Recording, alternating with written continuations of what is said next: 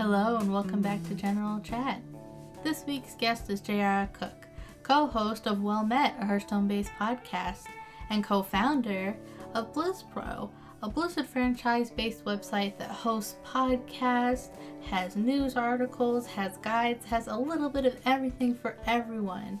And boy, does this episode have a little bit of everything for everyone. We talk about the journey to create BlizzPro, the Hearthstone firesides that JR is a part of, and what it's like to grow up as a nerd in a small town. I hope you enjoyed this episode with JR Cook. Now let's get into it. Hey, welcome JR. How are you? Oh, I'm not doing too bad. How are you doing? You know, I can't complain. I'm here. I'm interviewing you. Thank you so much for coming on. No, hey, no problem. You asked me if I want, and I never say no. So I'll. That's probably one of my quirks. I just never say no to someone. Oh boy, it's out there in the world now. You better watch out. You can get so many requests. No, I won't. Man, I don't know what we're gonna talk about. We sort of talked about it beforehand, but I know that you had some questions for me and things like that. I like to keep it a surprise. Yeah. Hopefully you'll have answers for me. We'll see. Yeah. Well, I found out about you through a mutual friend who contributes to your website. You are the co-founder of BlizzPro, which is Mm-hmm. for the uninitiated, a website dedicated to Blizzard-related news and interviews and must-see content. Can you tell me a little bit about how BlizzPro came to be? That is a long story. So We've got time. Let's we've got buckle in. time, don't we? And the thing is, I don't think I've ever told the full story before either. Ooh, exclusive. Well, other than to like friends and things like that, but not like publicly. Let's actually go back to like 20 years ago. Whoa. Yeah. That's when I first got into like fan site content creation. I was in college. I'm very old. So I was in college and I was playing Ultima Online, which is, as many people probably remember, it's still going on. I just don't play it anymore. It's one of the original MMOs. And I played that and I got invested into a website called Stratix, which was like the fan site for Ultima Online.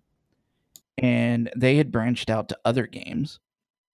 And one of the new sites that they were spinning up was a World of Warcraft site. World of Warcraft hadn't been out yet. It had just been announced. They had just been announced. Things were kind of entering into a beta phase. So this is back in like 2003, 2004. And I joined that team in World of Warcraft to start writing about it. Fast forward a few more years, and in 2007, I became the managing editor for that site over on Stratix. Go a few more years past that, and I leave Stratix and start working with another Blizzard-related fan site. I'll keep this one unnamed though. I did that for about 5 years, and then with some friends, and I'm a co-founder with Heather is her name, and she was someone that I started with back in 1998 when I started doing content for Ultima Online Stratix. So that's why I went that far back, because I wanted to kind of, give that little brief history on how we became co-founders of this. So back in 2013, I finally decided, I'm done writing for other people. Why don't we start up our own? And that's actually how BlizzPro got created. We're a little over 5 years old now. So we started in 2013, but between Heather and I, we have 40 years of experience now with fan sites. So That's incredible. Yeah. So BlizzPro is it's not a big website. It's not a it's not an MMO champion. It's not a WoW head. It's not a Blizzard Watch or anything like that. Um, but we're fairly respectable. I've had connections with Blizzard since my days over at Stratix. So as far back as when we were in beta, back in those days, Blizzard didn't have a very good relationship with fan sites. So that started developing around, I want to say 2006, 2007 is when they were more open to fan sites. And I started working with community managers. So I've known people at Blizzard for many, many years now.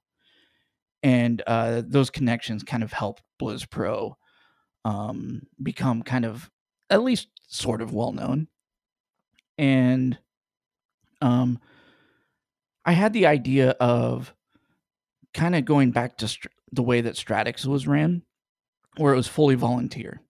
Since we don't get a ton of visitors, we do make a little bit of ad revenue, but all of it ends up going into like our hosting and things like that. And so we make, I mean, I want to be very open. We make less than $100 a month running that website. So as you can imagine, that all goes into like hosting fees and stuff like that. Right, it's a labor of love. It's a labor of love, absolutely. So instead of just me being the one that was writing everything, like I was doing on some other websites, I decided to open it up and see if other people in the community were interested in doing such a thing. And I was very surprised because we got a ton of people that submitted articles, example articles, and things like that. And we actually went through an interview process. And I would say that out of that first group that we had, 3 of those people are now working at Blizzard. Ooh, wow. Yeah, so it's one of those things where it was a labor of love, but people used it to their advantage as a stepping stone to get to their ultimate goal for them, which was working at Blizzard. And that was a goal that I had back in the day as well. Unfortunately, it just never panned out for me, and I'm at the point in my career where I'm just not interested in that anymore. I'm pretty happy with where I'm at with my career in the job that I have and where I'm living. It's cool to see how that has grown and how the people that kind of helped me start have grown and where they're at today. I think we've had a total of five people that have worked with BlizzPro. It might be 6 now. That have worked with BlizzPro and went on to work at Blizzard. So I think that's pretty cool. That is pretty cool. I think it speaks highly of the content that you're making, that someone would look at that, hone their skills through creating something they're passionate about, and then go on to work for that company. I think that speaks well of you guys. Yeah, and that's kind of how I see it. Is like a lot of these people that have been with me for 5 years, like they're also like my best friends. So it's not only just we're working together, but we're also just a bunch of good buddies, and it's just it's hard to describe because all of the other websites I worked before I created BlizzPro didn't really. Stratix was close, but didn't really feel that way. Whereas I've made a lot of friends in the last 5 years with this. Well, I think that is something that we've touched on a couple times on this podcast, where it's like the Blizzard community, and I'm sure many other fan communities out there, but specifically the Blizzard community has this way of bringing people together. And it's all because we all like love the same thing and are all really passionate about all this nerdy stuff and all this lore and all this like, oh yay, new expansions, and oh yay, new card packs, and oh yay, new heroes and things like that we can talk about. But it starts from talking about raid strategy to talking about how was your work day, how was things before you started coming to raid, and then, oh, how is your mother, how is your family, Mhm. what is your psychological trauma from 10 years ago, like, things can get deep through digital friends, and I think that that's something that this community really fosters. Yeah, absolutely. And it's just it to me it's interesting on how like things have shifted over those 20 years. And as far as like how we communicate with each other. And all of the different tools that we have now and how easy it's become to communicate with each other, because even in the last 5 years it's changed a lot. Because I mean, when I started with Stratix, it was forums. So it was like these BB code forums or whatever. And that's how we did work amongst each other. And that lasted for a long time. Um, and then, but because communities still, they still have forums and things like that. But it's definitely shifted since social media has, has taken precedence. Um, as far as like Facebook, Twitter, and communities that are forming around there, instead of having these little centralized niche places that you have to discover yourself, it's much easier to get discovered because there's so many people using Facebook, so many people using Twitter, and then they suggest these communities for you. And that's stuff that until I want to say in the last 10 years we just didn't have. So it's interesting to see how that's grown over the years, and then in the last 5 years and how we work with each other. Because I remember when I first started BlizzPro, we used Facebook groups to talk amongst our team members, and then like 3 years ago, Slack came along and Discord, and now we're using these messaging services instead. So and they're very mobile friendly. So instead of people working on their computers all the time, now people are working on their phones. So and that's something I wouldn't have even fathomed in 1998 when I first started this. Like, what? How are people talking to each other on their phones without actually like picking up the phone and talking to them? So I know we had mobile phones back then, but not the smartphones that we have today. No, my goodness. I mean, today you can log into your desktop PC from your phone and run World of Warcraft from your That, phone. yeah, that's crazy.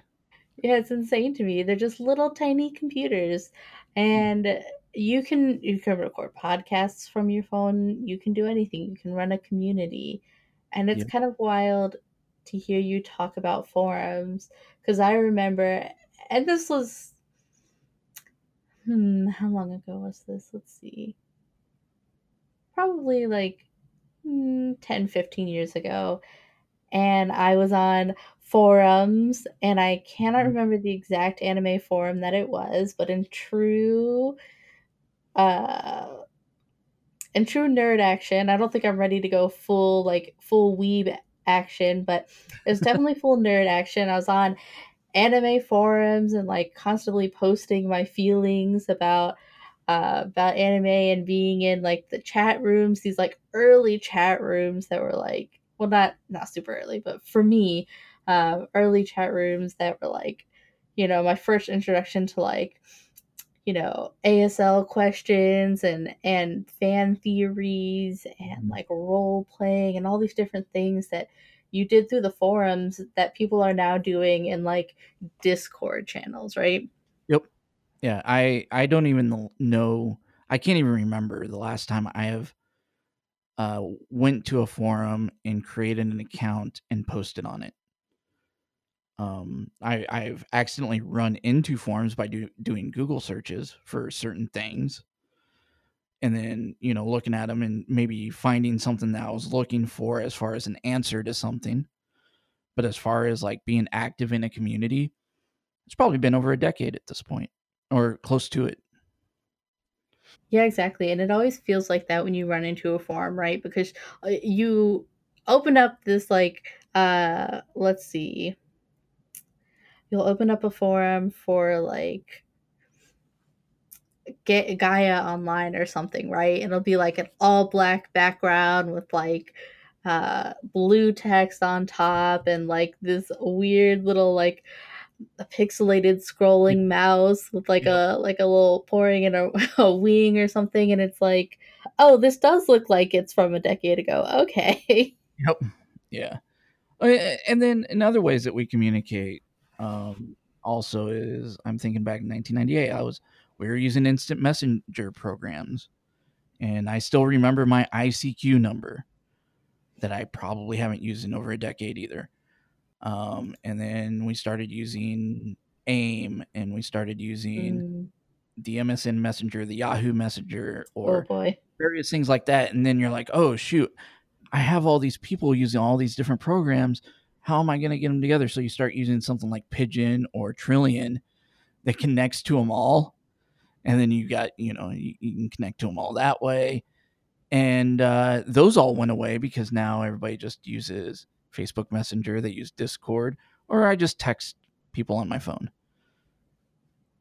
straight to their phone number. Like I don't even use my phone to talk, like actually physically talk anymore. I just use it to text people back and forth. Yeah, that's like a thing now. How dare you call me? Oh yeah, like I'd just be look at it and be like, no, I'm not answering. Sorry. And that's the thing. Like my like I never call up my friends, and my friends never call me. We just always just text back and forth. And and I remember like not too long ago picking up a phone and calling my friends at least once a week to see what's going on. Yeah, I do kind of miss that, I but don't. I do a bit like, but I'm also the type of person who's like, I like to write letters to people and Mm. that sort of thing. So I like some of that. Are we calling it old fashioned now? I don't know. That makes me feel old. Old fashioned communication, but this is a bit like a phone call. Podcasting is a bit like an extended phone call. Yeah, And I yeah. want to know how you got into podcasting. I know of Well Met, which is a Hearthstone based podcast. Had you Hmm. done any podcasting before that? I have tried a once before. I tried a podcast, but it was a long time ago. It had nothing to do with gaming. And but I've been on a few podcasts as like a guest host or things like that. But the podcast that and there's only like maybe 3 episodes that I did, and this was back. Oh, I'm trying to think of what year this was. I want to say around. It was probably around 2005, 2006, around there. I was doing a podcast with a couple other people, and we were talking about Renaissance fairs. And they back then I had a I really enjoyed going to Renaissance fairs, and I really liked dressing up for Renaissance fairs. And I went through that phase for about 4 years. And so that would have been in my early to mid 20s. And I had met several people that were also into that, and we kind of formed like a Renaissance fair like community. Um, and I'd even run my own Renaissance fair for a couple of years in a very small town. Uh, No. yeah. um, so that was my first attempt at podcasting, and I was not very good at it, and I didn't really know what I was doing. But also the podcasting was very new back then. It was still kind of um, it's not the thing it is today. Um, I don't even remember if iTunes was even a thing yet. It wouldn't have been because didn't Oh my iTunes? goodness. No, it would have been because iTunes came out with the iPod, right? Yeah, the iPod Yes. was around 2001. So yeah, so yeah. But I just remember the difficulty of trying to host a podcast, and then also the difficulty of trying to figure out how to record and all of that. And they make things like so much easier nowadays. Um, uh, but that was my only attempt at it. And then in 2013, when we started up Blizz Pro, Twiz from Twizcast had kind of joined our network, and he had a bunch of ideas for different podcasts that we could do. And we brought on a lot of people and kind of started some. And I think there's only one of those that's still around today, and that's West March Workshop, which is our Diablo podcast over on Blizz Pro. And it still has one of the original co-hosts on there. So I was able to guest on a couple of his shows on Twizcast, and we also had started up a show called the Hearthstone Power Hour, and we only did maybe 5 or 6 episodes of that, and it was Twiz, myself, and Robert Wing, who now works for Blizzard. And all we would do is we would load up Hearthstone, we would drink a lot, and we'd try to play Hearthstone. That was basically it. Now that I look back on it, sounds like it was a good time. Yeah, we talk about the beer that we were drinking, or the drink that we were drinking, and and it didn't last very long. He ended up rebranding Hearthstone Power Hour to something else, but it was fun. So that was how I got kind of my itch into it, and then we had started up a Hearthstone podcast put on by his name was Mark. He went by Shaman Ronger. I think I'm pronouncing that right. And he did a show called the Hearth Pro Show. And it was a Hearthstone podcast. He started it shortly after Hearthstone was released. And they did about 50 episodes of that. And when they ended, one of the co-hosts on there was Kevin Hovdestad. And he still had the podcast itch when they ended. And so about 6 months or so after that podcast ended, I was talking to Kevin, and he still wanted to do a Hearthstone podcast. And I was very interested in the time in doing a Hearthstone podcast. So this would have been back at the end of 2014, maybe the beginning of 2015. And we decided that we didn't know anything about audio, and we didn't know how to start a podcast on our own. Mm-hmm. And we didn't kind of had the technical know-how. We also didn't feel confident in our abilities to host yet. So how did you guys overcome those stumbling blocks with starting? Yeah, so I use my platform at Blizz Pro to say, hey, we're looking for someone to host a new podcast that we're going to put together. If you can put together like a 5-minute example show and send it to us, that would be cool. And then we'll listen to them, and we'll go through an interview process, and we'll start up a show. And I was actually very surprised at the response. I think we had like 15 or so responses.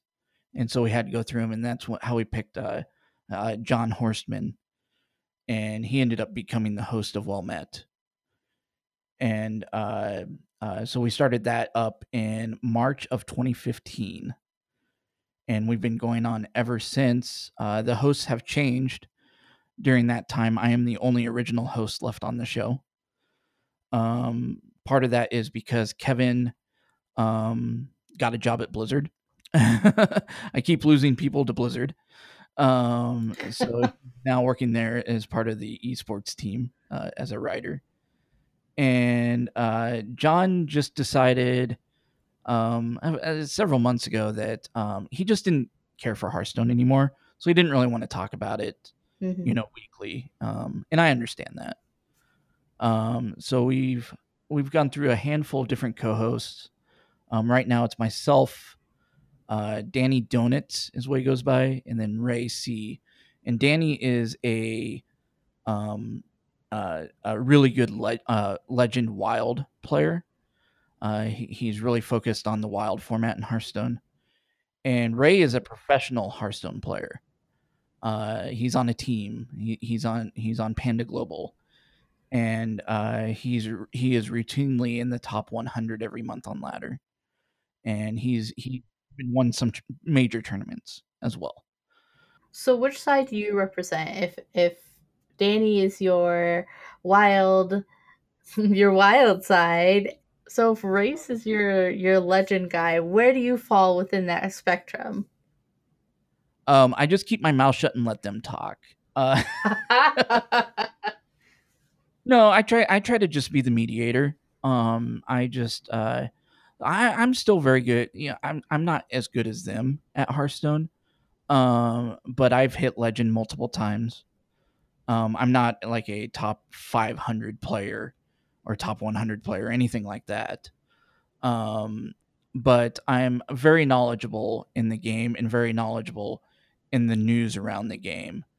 I've been following it since the game was announced.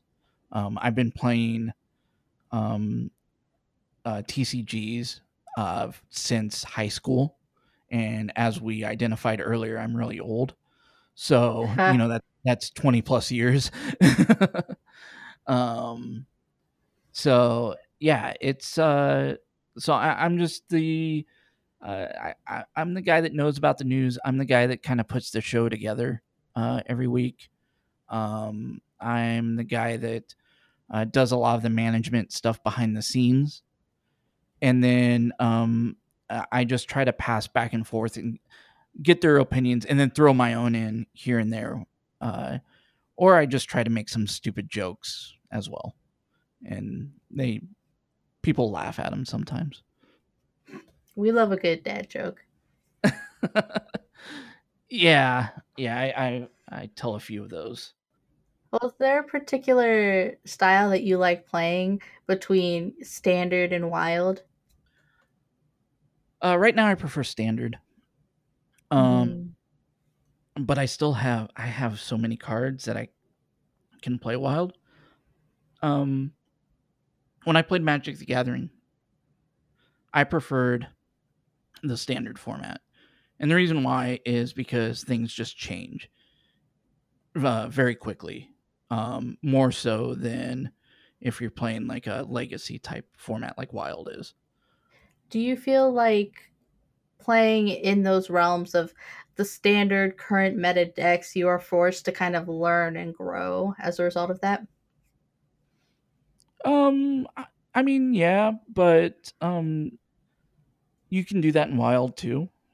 So all things considered, I don't think it's so much about like growth. I think it's more of things don't feel stale normally over a long period of time, and because you're always playing with the new cards and the cards rotate out, um, so you have to think a little bit differently. But at the end of the day, everybody just net decks and they just play with whatever the efficient deck of that meta currently is. And it's the same thing in like that's the same thing in every like TCG. It used to have a really bad name, I think, or connotation with people, Right.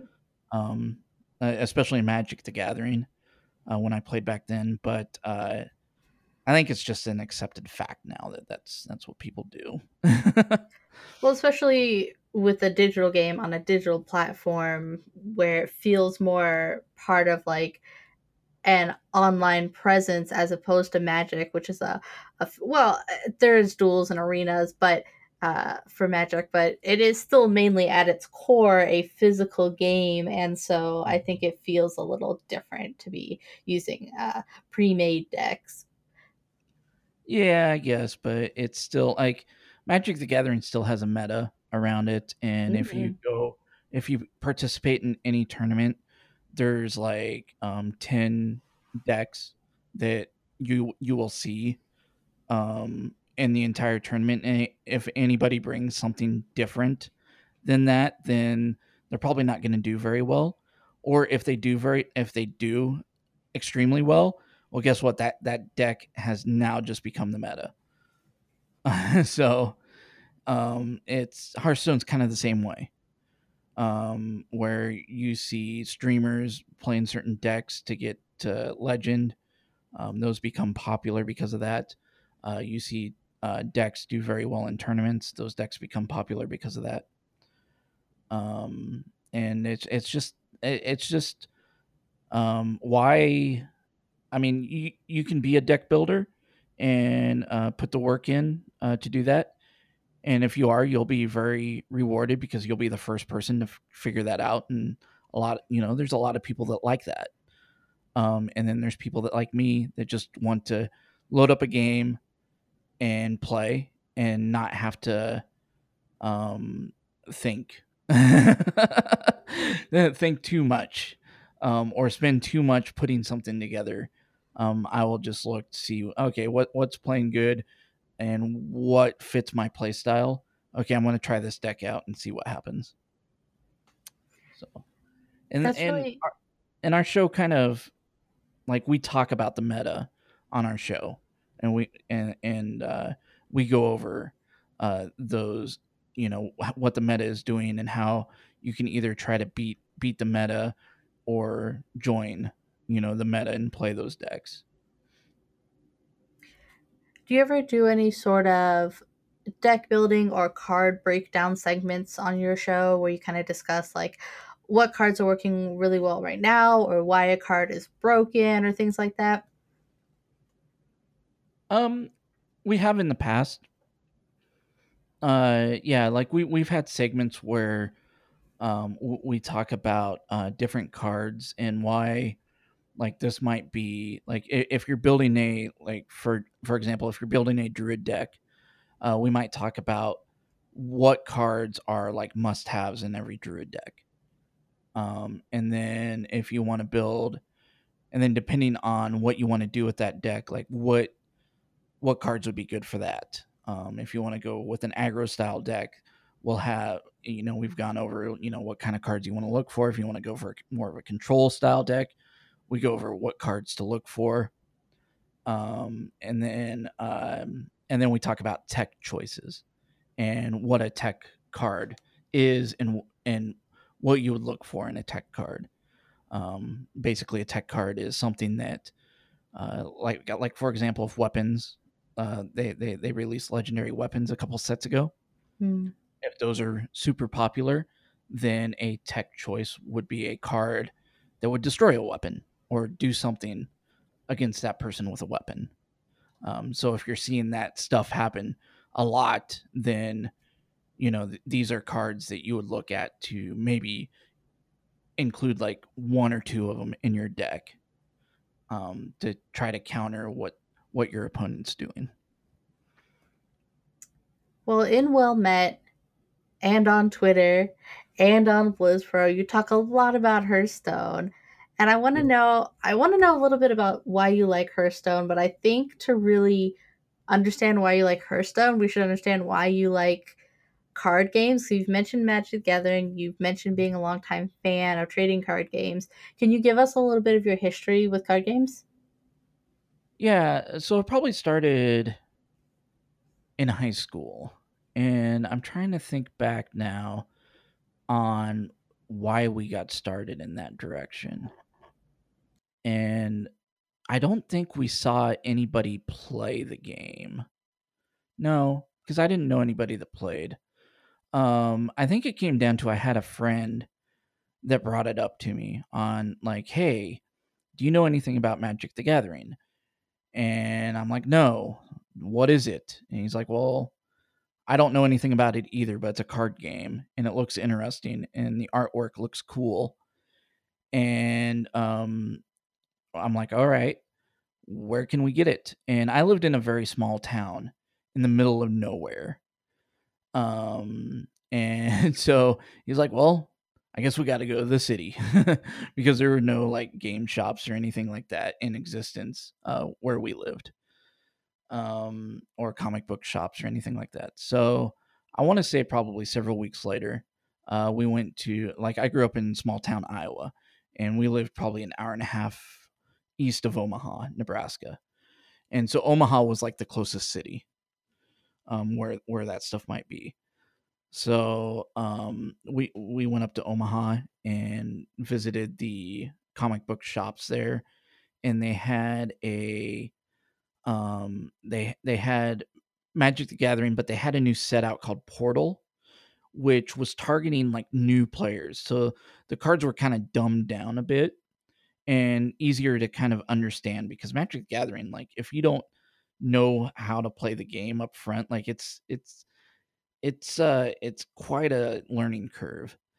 So they tried to make the cards kind of easier to understand. And so we picked up a couple starter sets of that, which included kind of like the instructions and how to play. And we took that home, and he had one deck and I had another, and then we just played against each other. And we're like, oh, this is kind of cool. And we started learning the game more. And then we found out you can buy more cards and add to your deck. And so the next time we went up to Omaha, we did that. And we started, getting more and more cards that way. And then we were playing at some event, like some gathering, or it wasn't like it was like a community event, not like a nerd event or anything like that. And like a church dinner or something like that. And we had brought out the decks and we're starting to play against each other. And then some of my friends saw us and they're like, "What's this?" And these were friends that we had played Dungeons and Dragons with, and that's kind of how we got started from there. Is Dungeons and Dragons kind of evolved into uh, Magic the Gathering. And so we were showing them, and they're like, "Oh, this is kind of cool." So they went up to Omaha and they started buying their own cards, and then we all had our own decks, and we started playing against each other. And then we found out there was a town about 30 miles north, so it was a lot closer than Omaha, that sold these cards, and they were having tournaments. They were having Friday Night Magic, and so every Friday night, almost every Friday night, we would go up there and play. And so that was a lot of my, like, I want to say my junior and senior year in high school, was going up there and playing Magic with my friends, and we just played that a lot. And then I played it a lot through college. I got to the point where I was becoming very good at it, and I was doing well in tournaments. And in 2009, so this would have been 12 years after I started playing, I actually was one turn away, and I messed up. I was one turn away from qualifying for nationals. Wow. And it was because I made a dumb mistake on something, because I forgot that a card did a certain thing, and if I hadn't have done that, I would have went. But I was fine with not going. So nationals was happening. I live in Kansas City now, and nationals that year was happening in Kansas City. Oh, wow. So it would have been kind of cool to be able to compete here, but didn't happen. But I did get to go to nationals and play around at the event, but not like as a player in the actual tournament. Well, I think there's something to be said for community building in this way as well, because there are elements of Hearthstone that are very community focused. I think Blizzard does a really good job with, Hmm. fireside gatherings and getting people actually physically together to play Hearthstone. I think that the idea that that is a thing, um, is very helpful, because there's an element that you just miss when you start playing a digital card game versus Magic the Gathering. Like, you miss ripping open those little cellophane packs and looking at all the card art and putting together a deck. That's my favorite part of Magic the Gathering, is like opening all the cards and then building a deck and figuring out, like, what do I have and what is the best combination of things going to be and how am I going to best use this, and what exactly is my theme and my story for my deck. Like, I love doing that stuff. And And I I I feel like I lose a little bit of that with Hearthstone, but I think that they've brought it back with community building. And I think that, you know, there's some parallels to be drawn there between growing up and being a little baby nerd and being fostered by Magic the Gathering, and now hosting a Hearthstone based podcast and creating community that way. Mm-hmm. Yeah, absolutely. I still have all my Magic the Gathering cards, and I think what drew me to Hearthstone the most was the fact that I had stopped playing Magic in around 2011. And it just came down to the fact that I just bought a new car. I at the time I had a new girlfriend who is now my wife. It just came down to just money, and I just didn't like. I had money I wanted to spend elsewhere because I was spending so much Magic. Because Magic is not a cheap hobby. No, not at all. So when Blizzard announced at PAX in PAX East in 2013. That sounds about right. Yes. Yes. 2013. It's was it 20? Yeah, 2013. Anyway, a lot of people were like, "What is Blizzard doing? Why are they doing a card game?" And I'm just sitting over here excited because I'm like, "Yes, a free CCG. I'm and it's using the Blizzard franchise, or one of Blizzard's franchises, World of Warcraft. I love World of Warcraft, Mm-hmm. and I'm just like, I'm all in. I'm all in, and that's when I decided, okay, when we'd already had Blizz Pro created at that point, and Blizz Pro at that time, we just had like the homepage, and we just covered like all of the games on that homepage. And when Hearthstone was announced, and shortly after, we decided to create like a separate Hearthstone website. And that's where all of our Hearthstone news went. Now, if you go to Blizz Pro, you'll see that we have like Blizz Pro, like a Blizz Pro front page Mm-hmm. with all the news of all the franchises. But then you can click down into the individual games, and each of those is like its own separate kind of website. So we have one for like each franchise, and the Hearthstone kind of is what started that for us, because we just found out it worked better. And Hearthstone at the time was like also our most popular website, and to this day it's still, I want to say between Hearthstone and Diablo, is probably where most of our traffic comes from. Yeah, as far as your community comment, fireside gatherings are a great way. I'm interested in seeing what Blizzard does with these pre-release events that they're doing now, that they're starting to try with this expansion. And I actually put on a fireside gathering very very early on, like the game would have just launched, and then it was before the program was even really a thing. And we put one on, and I was surprised that we had like 60 people show up. Oh, wow. Like I expected like 5, if that. But we had like 60 people show up. And so we started doing, but before that I was doing bar crafts. So a lot of the people that went to our bar crafts came to that event as well. So I think that's probably how the number was a bit more than I was expecting. And so we had a lot of fun with that. One of our bigger events that we had, fireside gatherings we had, and probably one of the last ones that I did, was at the Google Fiber Space here in Kansas City. And we had about 8 people show up for that, and it was like an all day long tournament. And that was a lot of fun. We had a lot of like pretty big prizes for it. And one of the guys, Sam Benson is his name.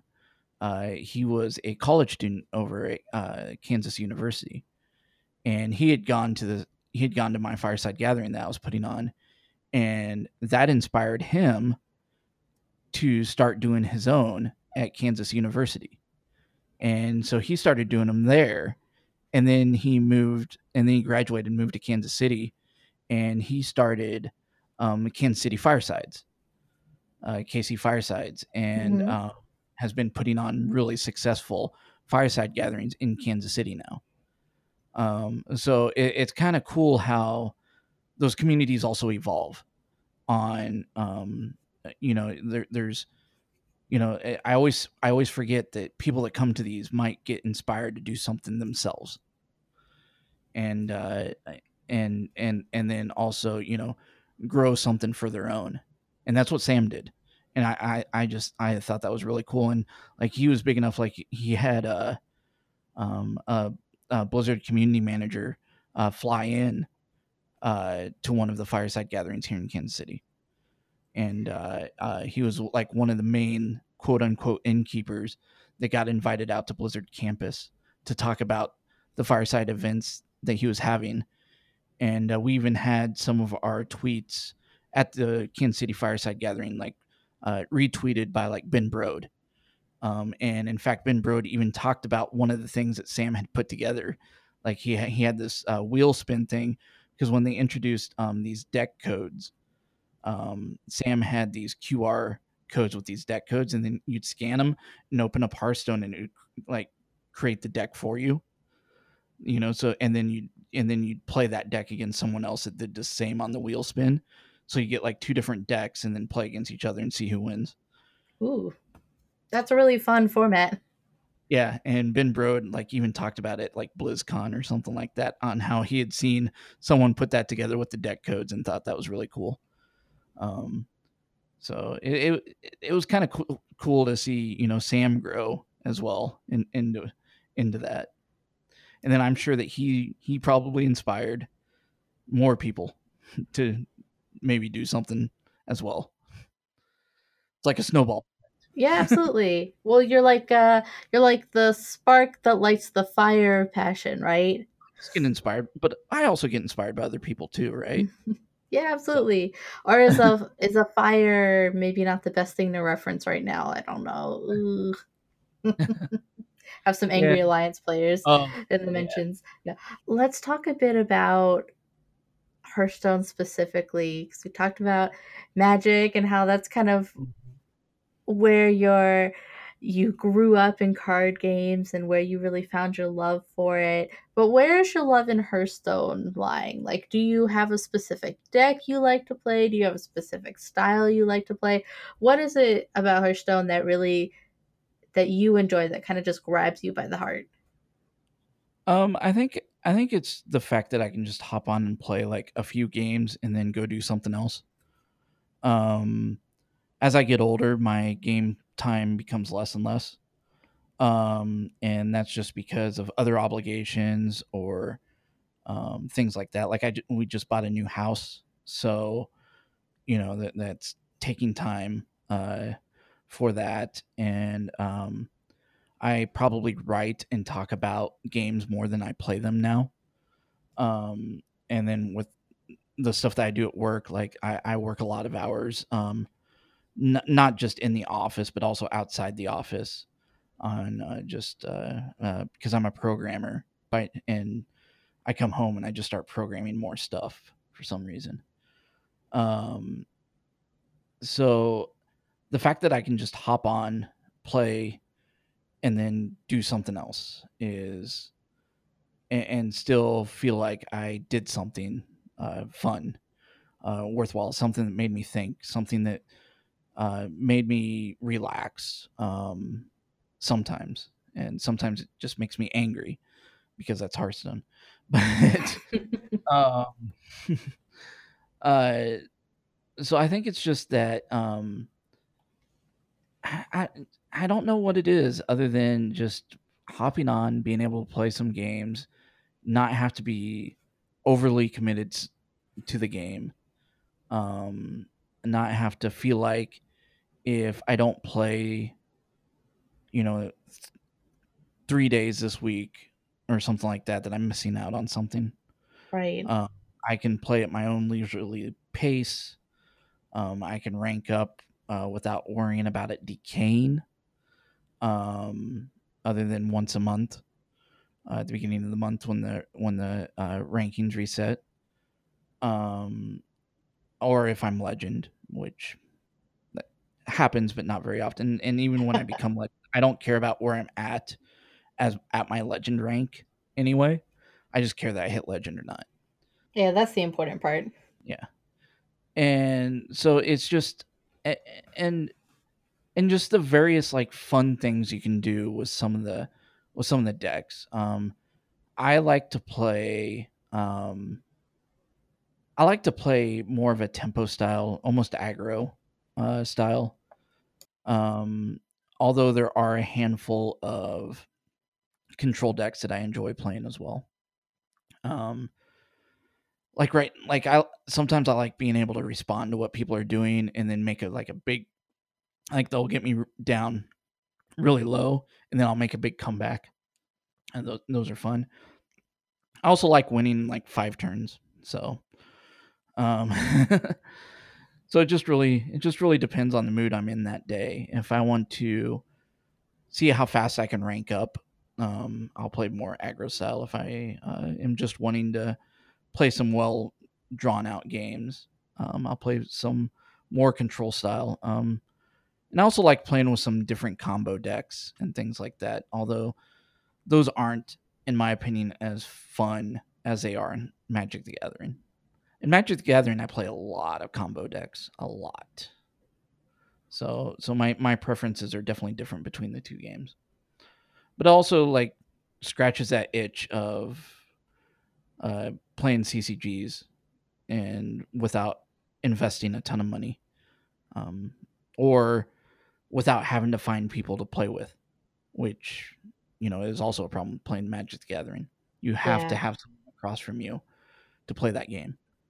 that is true. I mean, although, Arenas is out, Duels is still kind of Yeah, there, it exists. it's true. But the real core of it is a physical card game.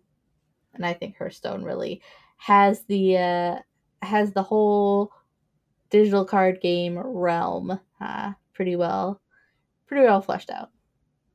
And I really do enjoy talking about the game. I do enjoy writing about the game. I also enjoy the community around our podcast and getting questions from them and answering them, and or talking back and forth with them on like Twitter, or in our Discord channel.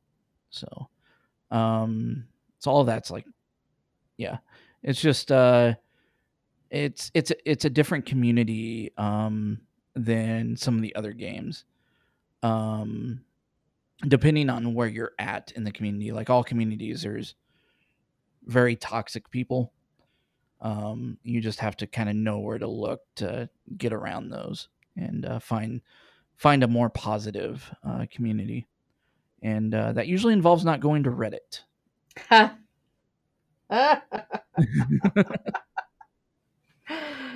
Yes, that is very true. Hmm. We've talked about little baby JR. We've talked about a little high school boy playing Magic the Gathering, playing Dungeons and Dragons. I Yep. would love to know when you started playing games. Like, when do you feel Oh. like your first experience with games was? Oh wow. I've played games as long as I can remember. Video games as long as I can remember.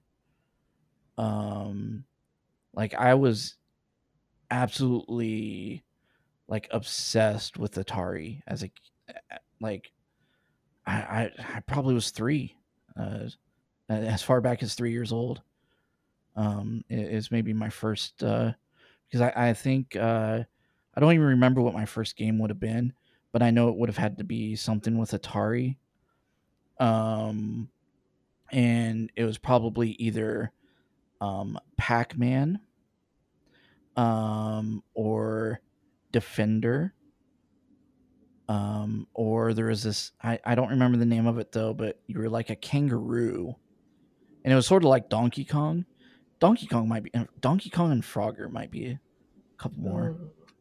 Maybe Pitfall as well. Like I remember all of those games. I was just obsessed with them all.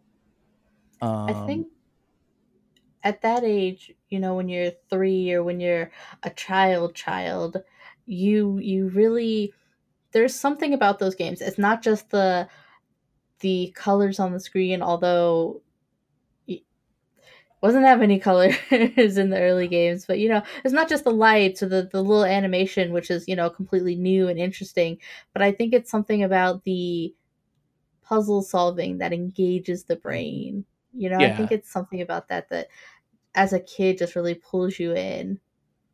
Yeah, that and my imagination as well on because these are just pixels on a screen. There's really there was really no story with those games. So my imagination of creating stories while I'm playing these games as well was something I did a lot as a kid. On like, why is this frog wanting to cross a road and not get hit by cars? Um, or why is this kangaroo trying to get to its baby kangaroo? Um, why did this big monkey take this woman, and why am I like this carpenter trying to save her from this big monkey? Just things like that, and I'd come up with stories and have them in my head as I'm playing. The other thing that though is probably when I was about 4 or 5 is I was in a small town, but arcade machines were super popular at the time. So this would have been around 83, 84, 1983, 1984. And um, and I remember the town over that was about 5 miles away. They had a arcade, and so you can go in there and then spend your quarters to go play these games, and that's how I got invested in Super Mario Brothers, or and Mario Brothers, and then Super Mario Brothers because they did have a Super Mario Brothers arcade machine, and that's how I was introduced to Super Mario. And Mario is like my all time favorite character, by the way. And I remember playing that, and I remember getting in trouble once because I stole my mom's quarters from the purse. And then I acted like, look at all these quarters that I found in my room. Yeah, and she didn't believe me. And I got in Hmm. trouble. Yeah, I don't know why she wouldn't have believed me. I was very convincing, I'm sure. Who But knows? We'll never know. but these quarters just appeared here, and I don't know how. We should go to the arcade and go spend them. Let me ask you, I'm interested to hear your take on this. But for me, in my area, there are no more arcades. Nope. The arcade that I went to in my adolescence does not exist any longer. Are there any arcades in your area? And how do you feel about the disappearance of arcades? Um. So there are some places like there's Dave and Buster's, which I used to Mm, really enjoy Dave and Buster's, but I don't anymore. Um. Mostly because Dave and Buster's used to be like adult themed, and they would have like good arcade machines, and now they have things that give you tickets, and I hate those. right. I'm just not a and it's not really. I don't really feel it's adult themed anymore. Uh, there's a lot of kids roaming around. Um, so that was cool when like those started showing up. And we still have like 2 of them in our area. I might just never go to them anymore for the reasons I stated. But the popular thing that's been popping up, and there's two of these in downtown Kansas City, and I've been to them a couple times, is the idea of an arcade bar. The barcade. Yeah, and they have like old school arcade games there, and then beer, and then in one of them they even have like a theater, like a Ooh. screen. Well, and there's one not too far from where I work. Unfortunately, I just don't go to them very often, and I think a lot of that is just because, and the reason why arcades aren't popular over time. And I do miss those days, but at the same time, it's like I've got more at home than what they have in their at their location, and I don't have to worry about touching the same controls as other people and getting sick. I don't have to fight over machines. I don't have to worry about machines not working. And if they do, I can fix them myself at home. And just all just all the wonkiness there. Also, I just have my own arcade machine at home too. So Are you referring to a PC being an arcade machine, or do you have no, actual literal boxes in I your house? no, yeah, I have a 1983 Galaga machine down in my basement cabinet, an original arcade cabinet for Galaga. Oh, that's In my, gotta be a joy to play. yeah, yeah, I play it. I don't play it too often, but I want to get more because now we have a pretty big basement, and I would love to get more arcade machines. So maybe at some point I'll be getting. There's a handful of them that I really want. Like I want the Teenage Mutant Ninja Turtles one with the Oh four my gosh, player. the 4-player one? Oh, that game was amazing. That's like probably my all time favorite arcade game. Yes. Uh, yeah, oh yeah. I would like to get that one, and I would like to get I would like to get like the old Nintendo red tint thing. I don't remember what it's called though, but you can install like multiple games on it, like Mhm. Super Mario Brothers arcade machine. The Neo Geo? Is that what is It's that? not a Neo Geo. No, okay. It's like it looks like a red, like everybody refers to it as a red tint because the machine looks like a red tint. So there's usually like one or two sides to it, and then you can, instead of it being like a just a specific game, you can install a cartridge in it and play that game. Ooh, Um, but it would be like the owner of the store having that cartridge in at all times, right. basically, because they wouldn't like come in and switch it out for you to play a different game. It would just be, okay, this is RBI baseball. You're playing that for the next 6 months, and then maybe they would buy another cartridge and install it in that same box. And it wasn't really a cartridge; it's like something else. So they had this basic design, and then the ones that I remember playing as a kid in some of the old bars and things like that was RBI Baseball, Excite Bike, Donkey Kong Jr., and a handful of others. Those are the three that I primarily remember, though. So, but I would love to get one of those. They're very hard to find, though. It is always really nice to have those physical cabinets. Like I have a couple friends who have some of like the Street Fighter cabinets. They have some Marvel vs. Capcom cabinets because those are fun. The like 4-player cabinets are always good at a gathering. Those are really enjoyable. Um, but at the same time, yeah, you have to maintenance them. You have to keep them in your house. They Yeah, have to take up room. You have to buy parts. You have to know how to use them. I would rather have an original machine than one of those like 301s or something that's just like an emulation machine that's running on a Raspberry Pi or something like that. Like like if I get any machine, it's going to be original hardware and everything. I don't want any of this knockoff junk. Anyway, sorry, that's just my rant. No, I hear that. And I mean, you have the skills to repair it and to know how to like fix No, little I don't. problems that come up, you know? No, I don't. I'll hire No. someone to help. uh, there is something that there's just something about cabinets. There is a convention, a video game convention called MagFest that's here every year, and here being it's in the National Harbor in near DC. Um, but every year it's a 24-hour. It's open 24 hours. It lasts for like 4 days, and it just has so many cabinets. Like it's the only time I'll ever be able to play Primal Rage, which is this like ridiculous dinosaur fighting I video re- game. Yep, I remember that game. The only thing that's infuriating about MagFest is that I too loved Frogger. It was one of my favorite games as a kid. I loved it. And There's a Frogger cabinet. There surely is. Uh, but Frogger is invisible due to some glitch in the game.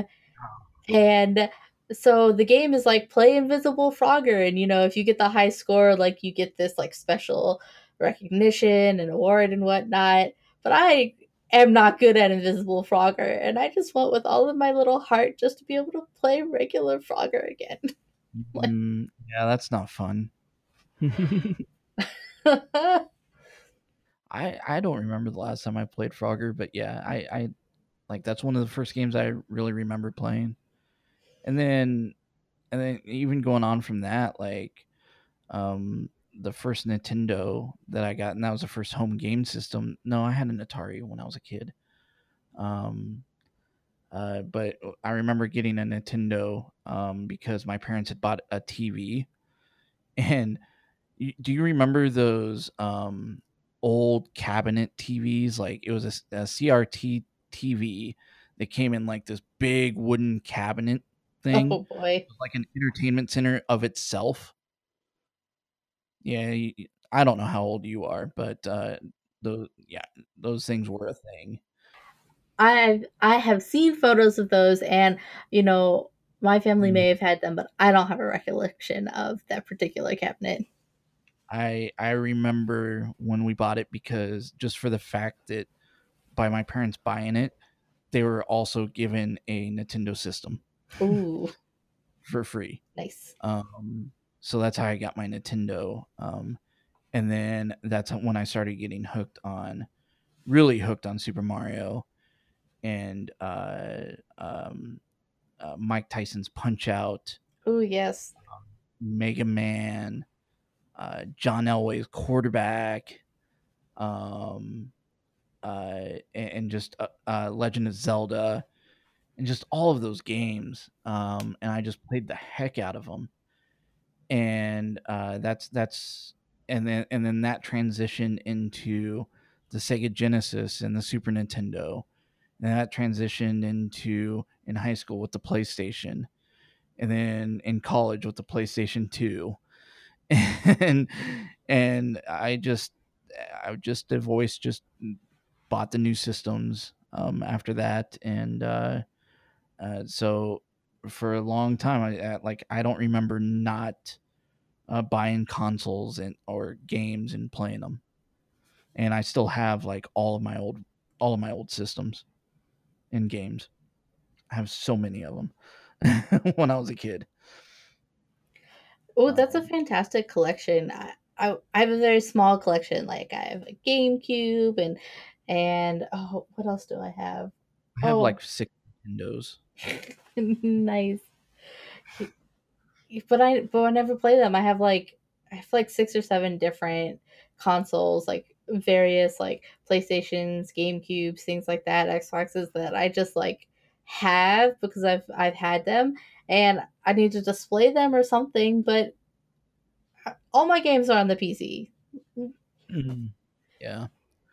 I have probably 4 bookcases full of games Nice. that aren't current. So, and I have probably another bookcase of current games. So, I have I've collected a lot over the years. And keep in mind, some of that collection is not just from when I was a kid. Hmm. Some of that collection is stuff I bought recently, because I remember playing that game at a friend's house, and I had good memories of it. So I never owned it myself, but I went ahead and bought it so that I could play it some other time. Your house sounds like a really cool place to hang out, so I will be coming by sometime. But Well, it's up right now, but once I'm working on it.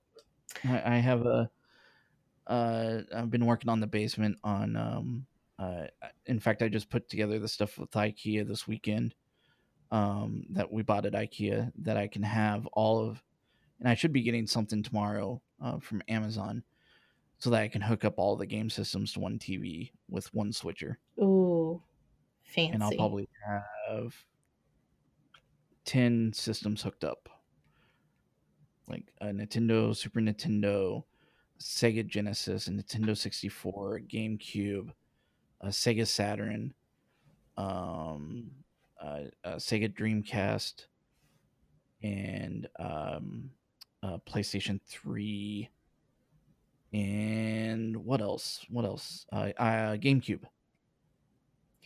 Sounds like you're going to be hosting some game nights in your future. Yeah. So, when you were moving, because you just moved, Hmm. did you have that moment?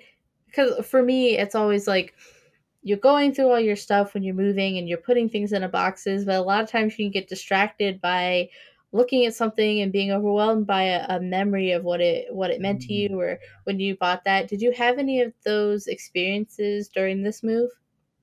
Not during this move, I don't think. And I think a lot of that is because I was just so busy and had to get things done so quickly. That I couldn't have, I had to force myself not to do that. But I know in past moves, totally. Um, totally. I've done that. I can't tell you any stories because I don't remember what particular things were, but I know that I've done that numerous times. Yeah. It's usually like just thinking about like it could be tons of various things. It may not even be gaming related.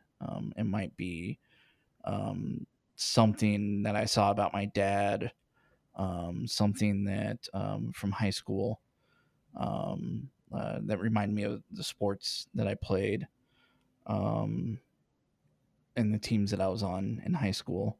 And just sometimes it might be games and just being like, oh yeah, I bought this because I played it at my cousin's house a long time ago, and we did X, Y, and Z that weekend when I was over there. Various things like that. Well, is that something that your parents, video games specifically, was that something that your parents were open to you being into and like because you're talking about playing at 3 but then you're playing Dungeons and Dragons and you're playing Magic the Gathering and those things to parents sometimes can be kind of like, oh, what is this? Were they supportive of your hobbies? Um, they they weren't not supportive. They didn't never told me not to, right? Um, they kind of just let me do my own thing. As long as I just followed the rules of whatever.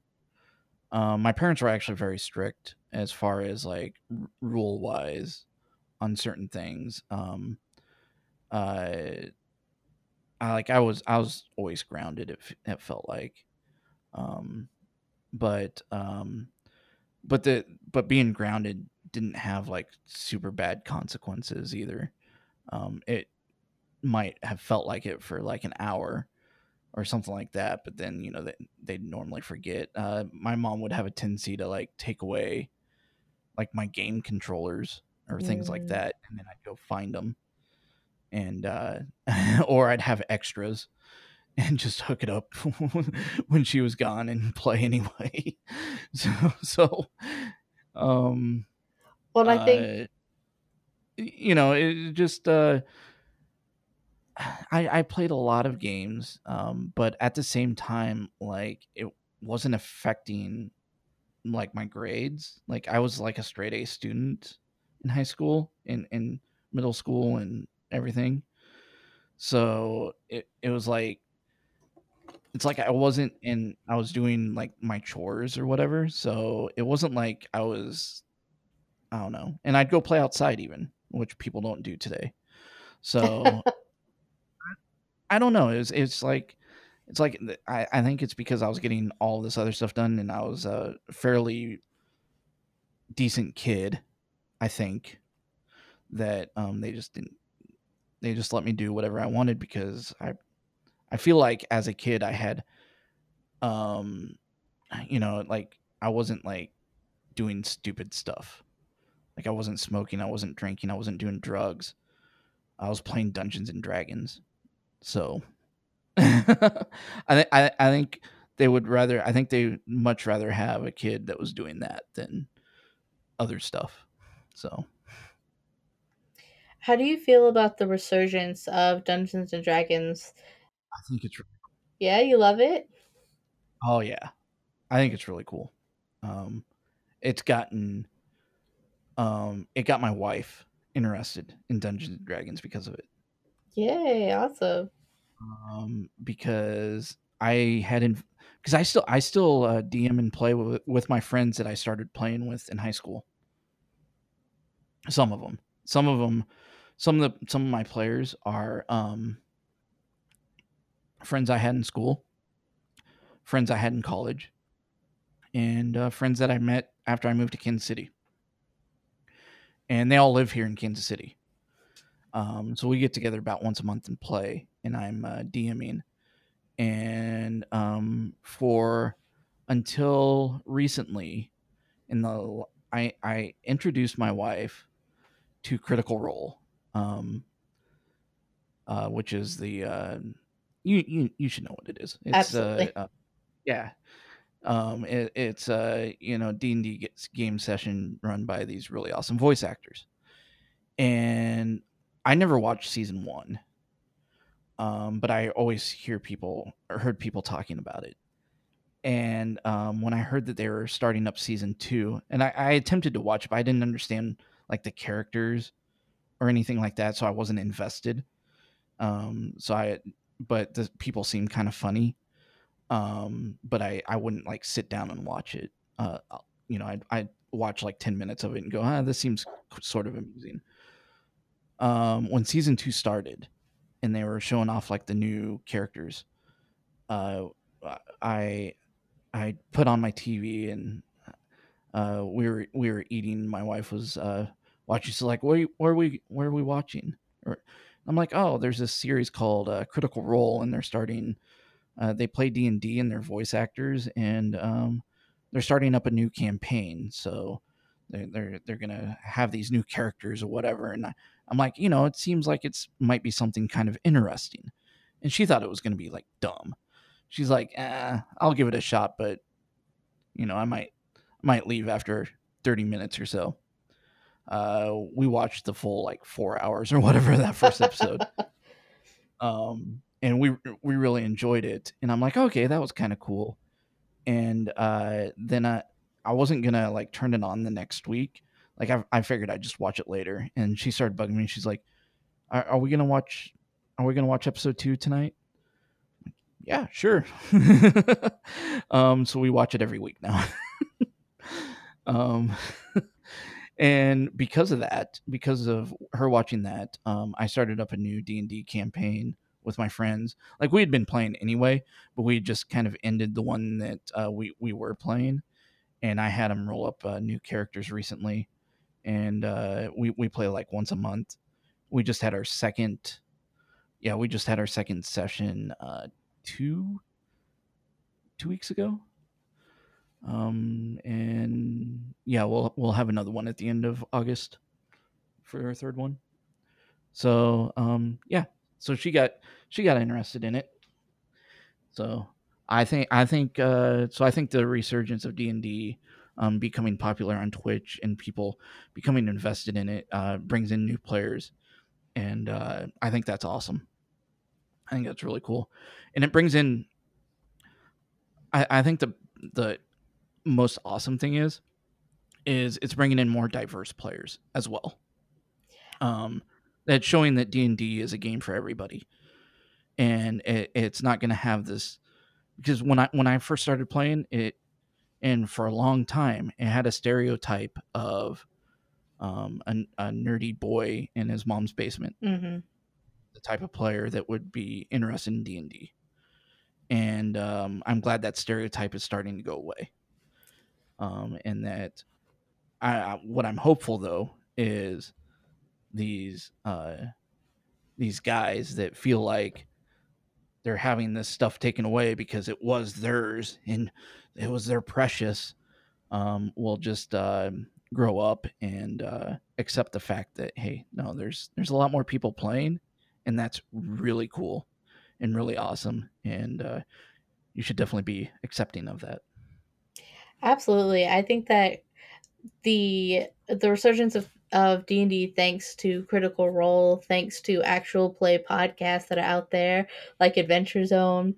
I think things like that have made it so accessible. You can express so many different stories and characters and do it in like a funny way. There was one way that I interviewed John Jagger recently, and he said something where it was like, you used to have a bunch of like, nerds that would, and said lovingly, but nerds that would come up and they were nervous about playing for the first time, and the D&D is really the only person in character being like, I need some heroes for an adventure. And then, they're like, well, what am I supposed to do? What do I do here? But now, because you can go and watch this fantastic story being played out in Mhm. real time by voice actors, you can kind of come in knowing that it's like, it's okay to do that. It's cool to let your imagination go and to like Yep. try out new things. I think it's giving like letting people role play more freely, which is pretty cool. Yep. No, 100%, absolutely. I think it's great, and I wish that when I was in high school, that we would have had something like this. Um, because even video games back then, uh, weren't overly socially acceptable. Mm. I remember being made fun of by a guy's girlfriend next door to me in college. She's like, why are you sitting in your room playing these children's games? You're an adult now." Um, and just mocking me for that, and trying to make me feel bad about it. Um, and but that's something that that through high school and college, I dealt with a lot. Same with Dungeons and Dragons. Same with Magic the Gathering. Probably a little like as I said, I was in a very small town. My graduating class was like 30. Wow. Um, Oh, that is small. yeah. Oh, and the town I was in, like I had to go to the town over to go to school. The town I grew up in had a population of less than 100. Oh goodness, that's a blip on a map. Yeah, yeah. So uh, so part of it was nice for the fact that I wasn't completely ridiculed, because everybody kind of knows, everybody, and uh, maybe if I was in a bigger school, people would have been a little more mean, but people were still mean. Um, uh, so it's but at the same time, I like, I played sports. I got along with people for the most part. But anything that had to do with my hobbies of D&D, video games, playing Nintendo, Magic the Gathering, like all of that was always like made fun of with that stuff. What do you So what do you think now about folks who experience that? And my experience is a little bit different because it was a little bit more accepted, and like I've mhm, always been very outwardly like I went through a goth phase and like all this different stuff. So like for me it's like, ooh, like video games, if I'm being teased about that, it's like I'm being teased about a number of things. Who cares? But right. but what do you feel about folks who had that experience and then internalize that, and now that being a nerd is cool and Marvel movies are everywhere and it's this big thing that Yeah. people are making Yeah. money off of and everyone's just like Mhm. excited about it, everyone's a nerd now. How do you feel about folks that have taken that and kind of become resentful about it, like, oh, I was picked on and now you like these things that you would have picked on me for in the past, like, oh, how do you feel about that I have mentality? I have no respect for those people. Like none. Like, why are you resentful that people enjoy something that you enjoyed? I don't understand that mentality. I don't respect that mentality. I think it's cool. I think it's awesome. I think it's cool that it's more mainstream. The only it still affects me to this day because uh, for the fact that because I was made fun of so many times on this stuff, I'm not outgoing in person with my interests, Right. my true interests. Um, and I'm much more of an introvert because of that, I believe. Because I don't because I like talking about this kind of stuff, and we've been talking for an hour and a half about it, and I could probably talk way more because I enjoy talking about this kind of stuff. But because I can talk about this stuff all day, but I'm not very good with small talk. I'm not good with just having conversation to have conversation. I like having conversation about things I'm interested in. So it's one of those things where it's not something I bring up if you meet me, unless it's at like BlizzCon or something like that, right? If you're just a coworker that I've just met, or a friend, or not a friend, but like someone I just met, like I'm not gonna bring up, hey, do you play video games? Yeah. Or talk about that stuff, because even though I know that it's more acceptable in mainstream, like I've been over time it just you know years and years of being made fun of for that kind of stuff. It's not something I bring up normally in like normal conversation or anything like that. And that's funny because people that are a lot younger than me, like we just had an intern, he was like half my age, which is weird for me to say. Not quite half my age, but almost. He's sitting there with a Pokemon desktop screen. He had all this gaming stuff that he had on his desk, and he just he's very open about, hey, I love video games and this kind of stuff. And it's interesting to me that if I had done that 20 years ago, uh, my employer would have been like, why do you spend so much time playing video games when you could be working? Which is a conversation I've had before. Really? Interesting. I've actually gotten when esports were still new and was being sort of live streamed, not on Twitch yet because Twitch wasn't a thing yet. There was a StarCraft tournament that I wanted to watch. It was during work hours, and I had it up on my second monitor and had headphones on, and it was just kind of listening to it.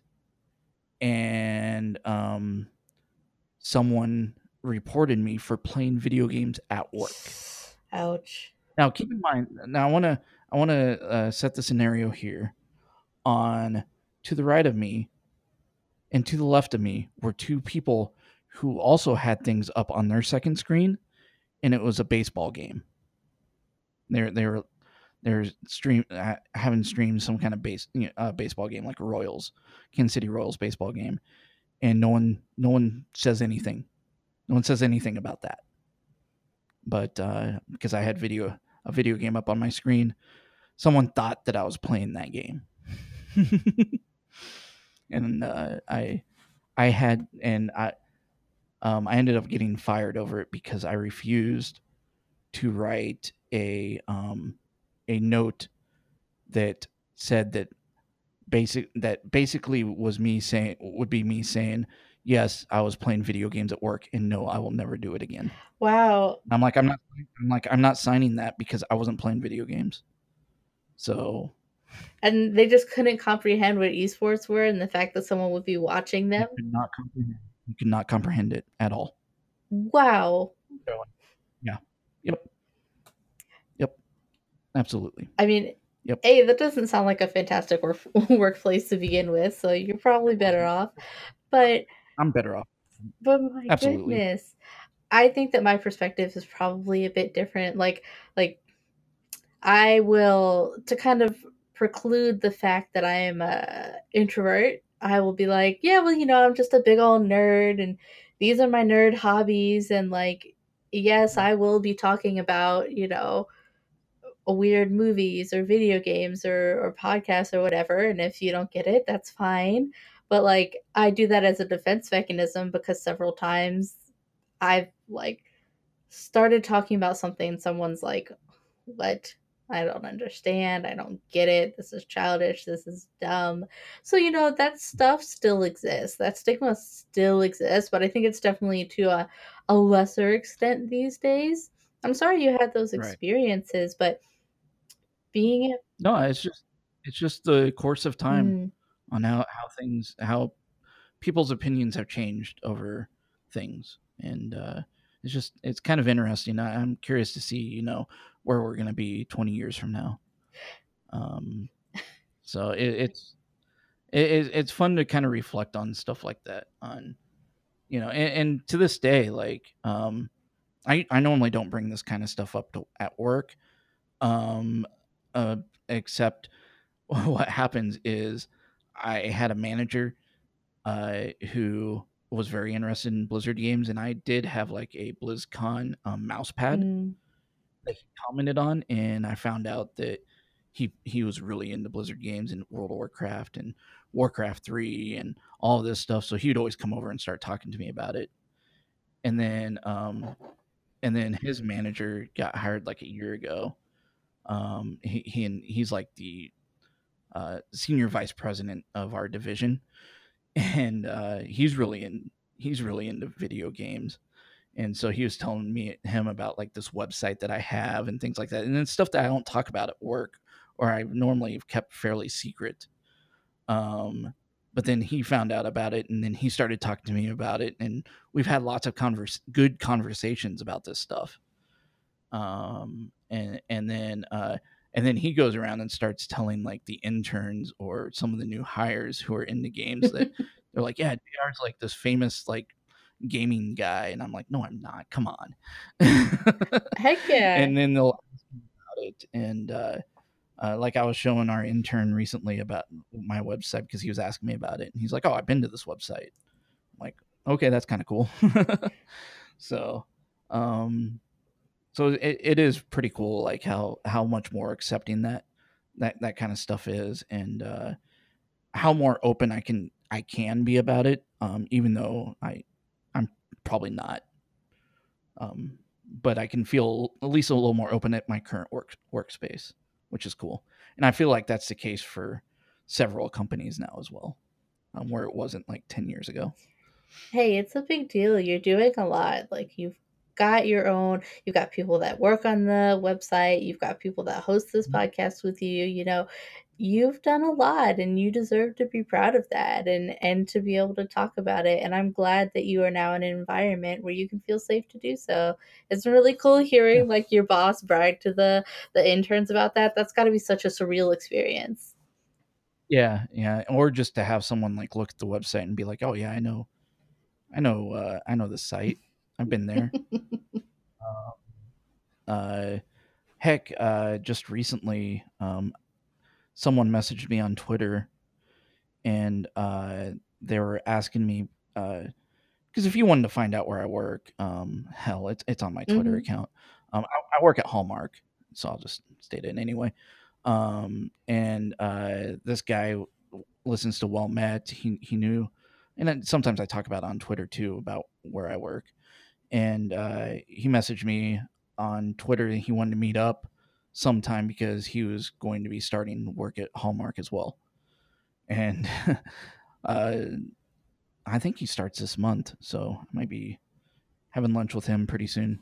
But just stuff like that's like kind of cool too on people I work with who have listened to the show or gone to the website or even future coworkers that I might meet.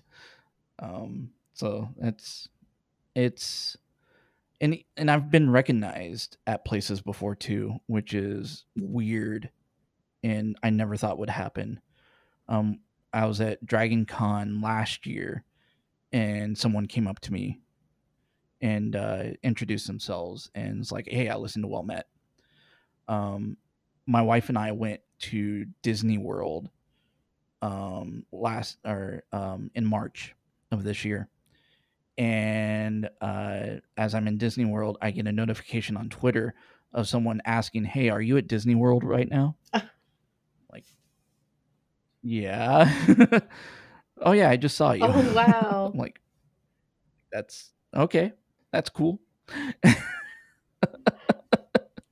So, yeah, just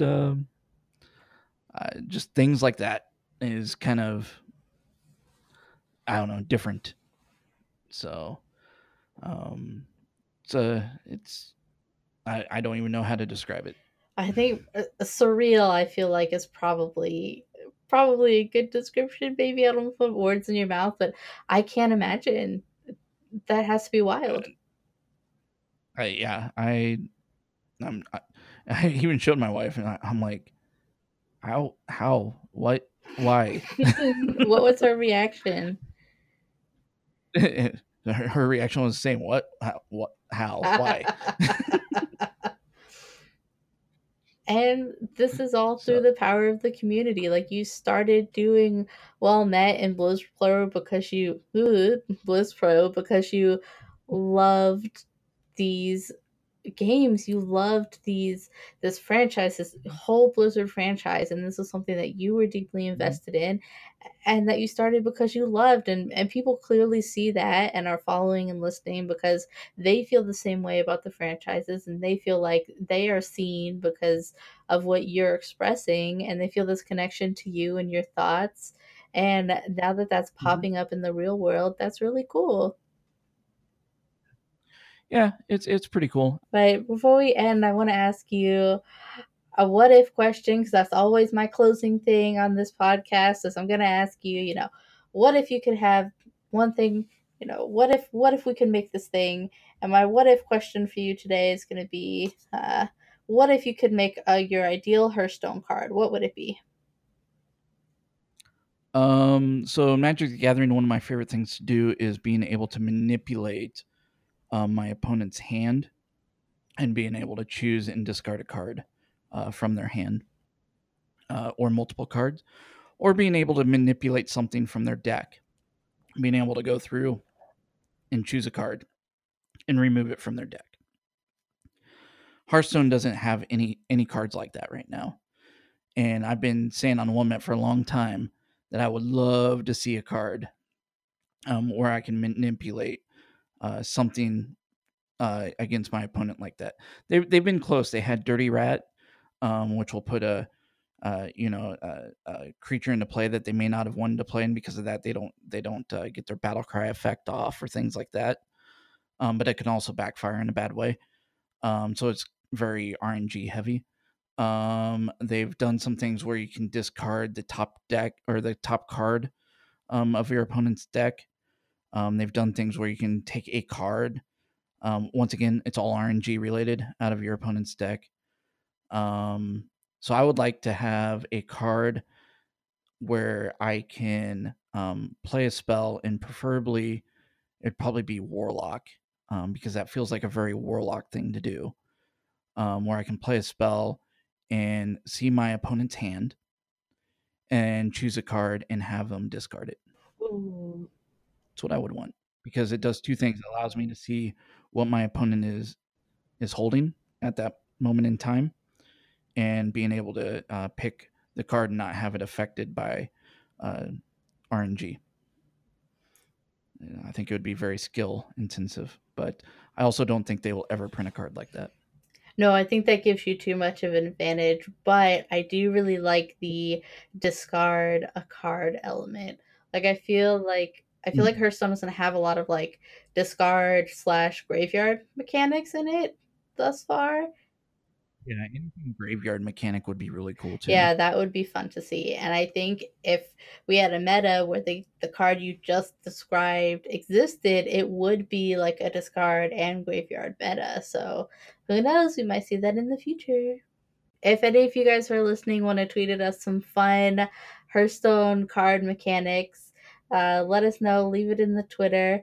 And thank you, JR, so much for your time today. It's been so fun talking with you. As I said, I can talk for hours about this stuff. So if you ever want to talk more, just let me know. Absolutely. Well, thank you, and bye, guys. All right, that was my episode, J.R. Cook.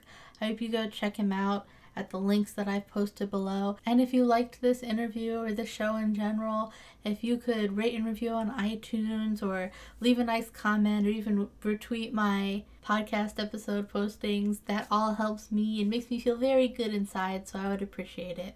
All right, until the next time, see ya.